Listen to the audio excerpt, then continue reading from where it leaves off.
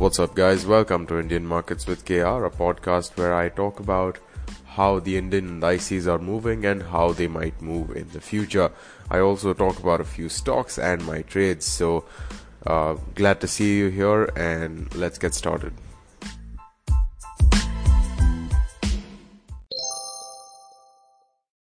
Welcome to episode number 179, and the time is 50 minutes past 9 p.m. The reason why I'm so late today is because I've got a splitting headache right now, so you might notice that I'm speaking slightly softer, and overall the flow might not be like normal because of that reason.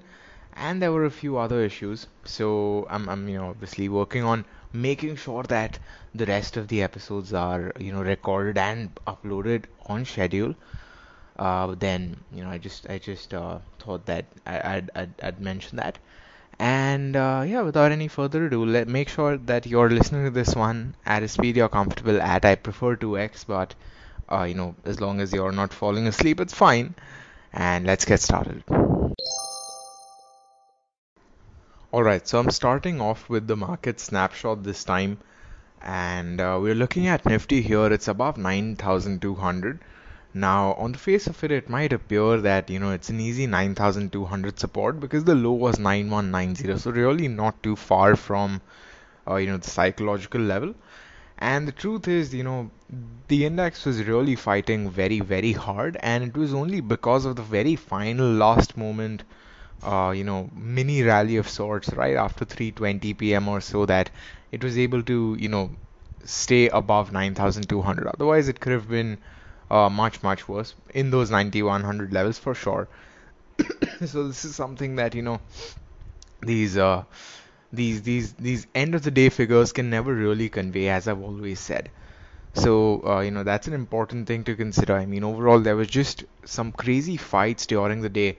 Uh, whether we talk about buyers versus sellers, whether we talk about just, people exiting their positions, or whether we talk about taking, support at certain levels, the buyer-seller fight that typically happens between the bulls and the bears at certain levels, like the 9,200 that level that we were talking about right now. So I think I'm speaking a little too softly, so I'll try to speak a little bit louder, and I hope that helps. But market wide today was not the best day. We saw minus 1,059 crore net value, so net selling to the tune of around 1,060 crore for the FIs and around 995 crore net selling for the DIs, which is not really a very good sign. Two consecutive days sell off, not too confidence inspiring. Broad market indices, all of them are down. This time, large caps seem to be doing all right. Mid caps and small caps are not too far off, but then they seem to be slightly lagging behind in terms of performance vis-a-vis how they performed yesterday. Sectoral indices look all right again, not extremely negative, not positive at all. So it's somewhere in the middle, I would say.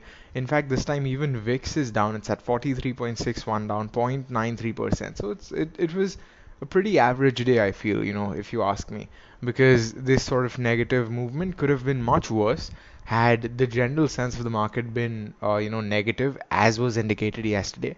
But clearly that was not exactly the case.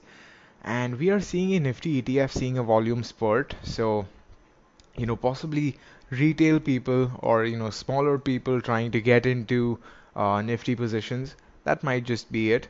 Looking at a few large deals, we can see Just Style is here, RBL Bank is here, and it's typically these same research capital companies, and for some reason most of them are either LLPs or private limited companies. I would have imagined it would be almost all private limited companies, but then this is something curious, something different that we can see happening here, and it's generally these same Tower Research Capital that I typically see, and uh, all of those companies which end up doing all of these things. So it's pretty cool to see that. Short selling, block deals, nothing new. So it's just that one new thing about Just Dial and RBL Bank, which is there, the bulk deal, which is there. Otherwise, nothing new happening. Ruchi Soya, as usual, it's at 455. It's even crossed that mark. Now it's just it's going berserk at this point. I feel that within this year we might just see it transitioning from a small cap to a mid cap possibly. So it's pretty wild how it's moving, and it's crazy how we've been sort of following its journey so far, pretty much from the start. So that's one of the only well-known 52-week highs here. Otherwise, we've got Aarti Industries and Torrent Pharma, which are the other ones. 52-week lows, we're seeing Bank of Baroda, Chalet Hotels, DCB Bank, quite a few actually. 26 total 52-week lows for the day. And this is including stocks like Shoppers Stop, Voltas, and PVR. So a few well-known stocks on this list as well. I'm assuming a lot of people might have invested in these stocks, which is why I, end up speaking about some commonly known stocks, whether they are making highs or lows. Now shifting gears into crude, we are seeing crude market doing exceptionally well today.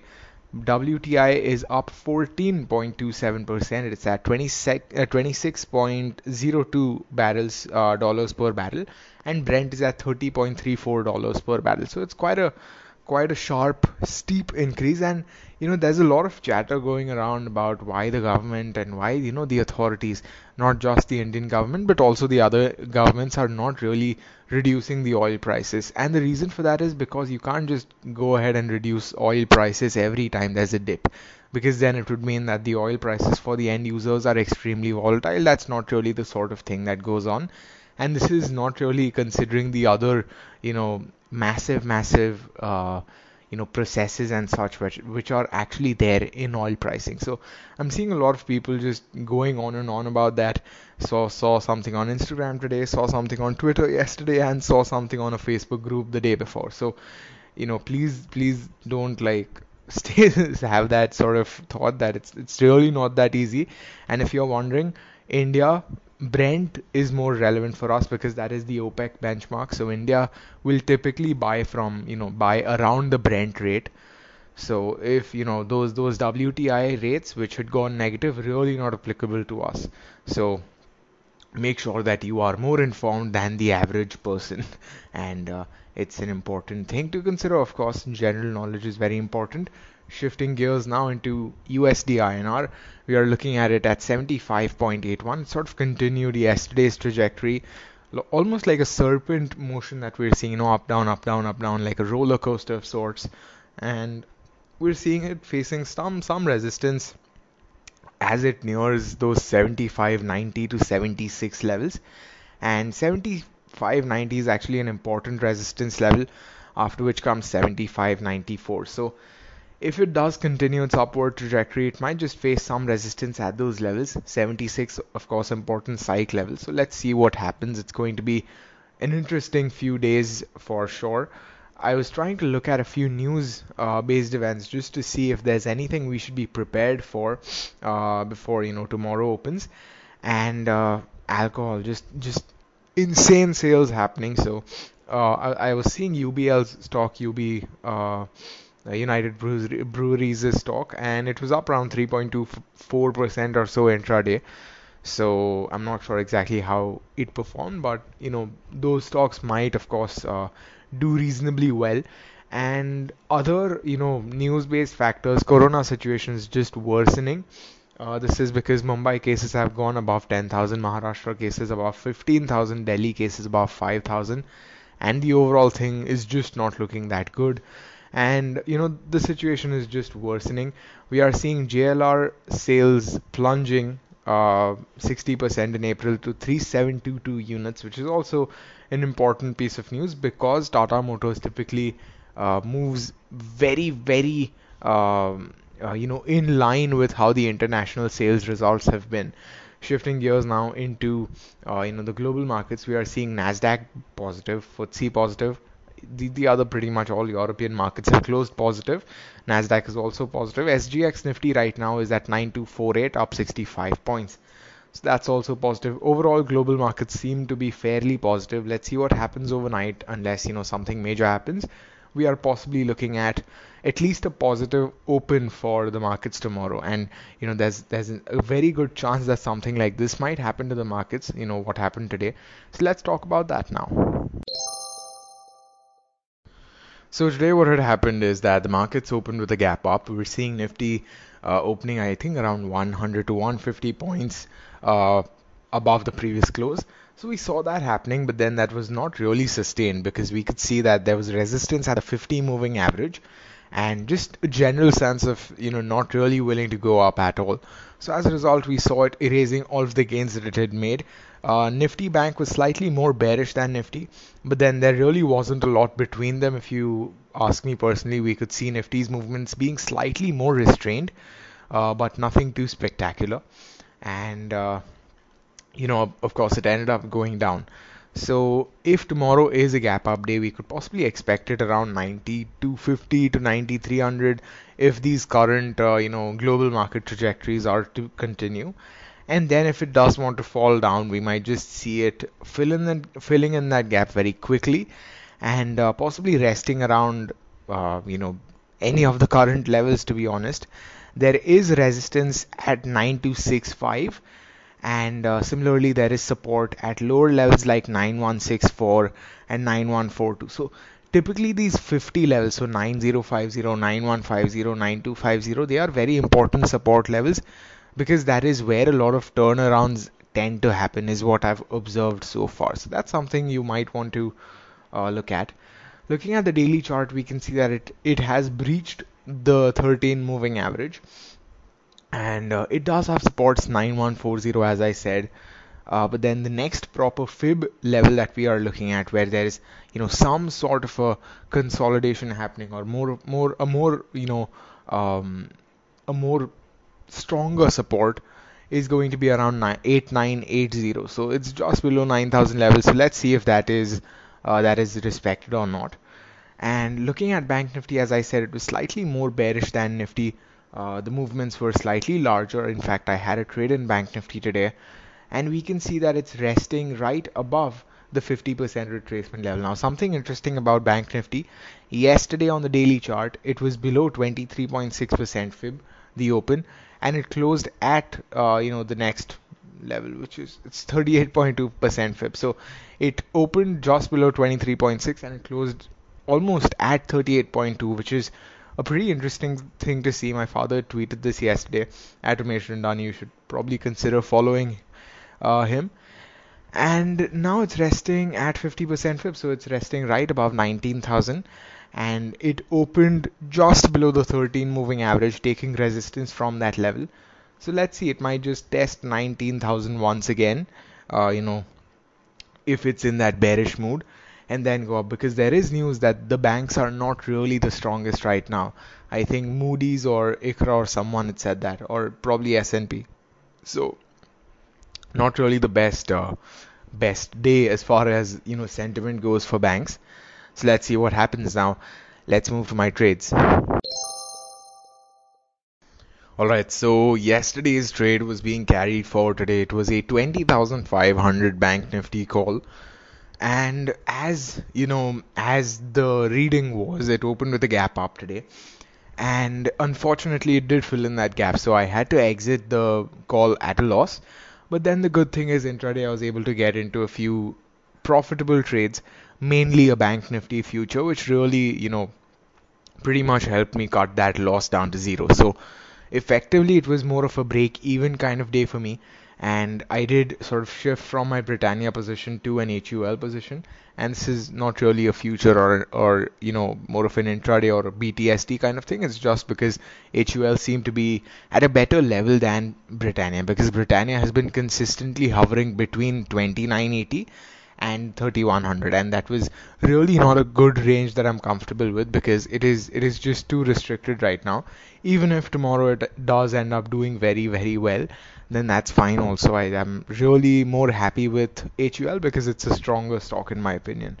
So those were the only trades for the day. And the number one thing that is very important here, and this is something that I've always struggled with, which is why my father helped me today, is repairing trades. The thing is, when we make a loss, we tend to lose some sort of confidence. As a result, it's very difficult to repair your trades because you hesitate a lot before taking a trade. As a result, your move might just run out. So today, had I not just instantly entered into the Bank Nifty future, I would have not made the near crazy return that I made on it, and as a result, I would have been on an extreme net loss on the call. So it's very important that way, and it's something I feel that just comes with time and experience, and just that conviction once that develops. So I'm sure that over time it will. I'll obviously take conscious efforts for that to happen, but then I think it's more of a process rather than a switch, and that's something interesting, important to consider. And the lesson for the day, the quote for the day, which I had very conveniently forgotten yesterday, is ideal position size around news based events and around sentiment based factors is nil. And the reason is because it is very difficult and it is very necessary at the same time to manage and protect your capital. The thing is, you can't really afford to lose your capital, because then you just become handicapped, because if a trade does go in the negative, you might not have enough capital to repair it. If a good trade is available, you might not have enough capital to get into it. So in such cases, it really becomes more of a kind of lower greed kind of play, where you need to understand that sure, a position or a trade might look very tempting, but then if it's not really going to be too in line with your risk management strategy, considering your capital prevention and preservation thing, then it might not be the best thing to get into. And the reason why I say this is because I've been seeing a lot of people on Twitter, specifically, who have been saying that they traded so and so earnings, or they traded so and so events, such as the budget day or something. And the thing is, those people, you really don't know about them, whether they traded and made a profit, whether they traded and made a loss, or whether how much knowledge that they have, how much experience they have, and how much capital that they're willing to lose. Some of these people, they might be willing to part with 100,000, whereas your entire capital might be 100,000. So of course you can't part ways with that. So it's very important to not really compare your exact trades with them.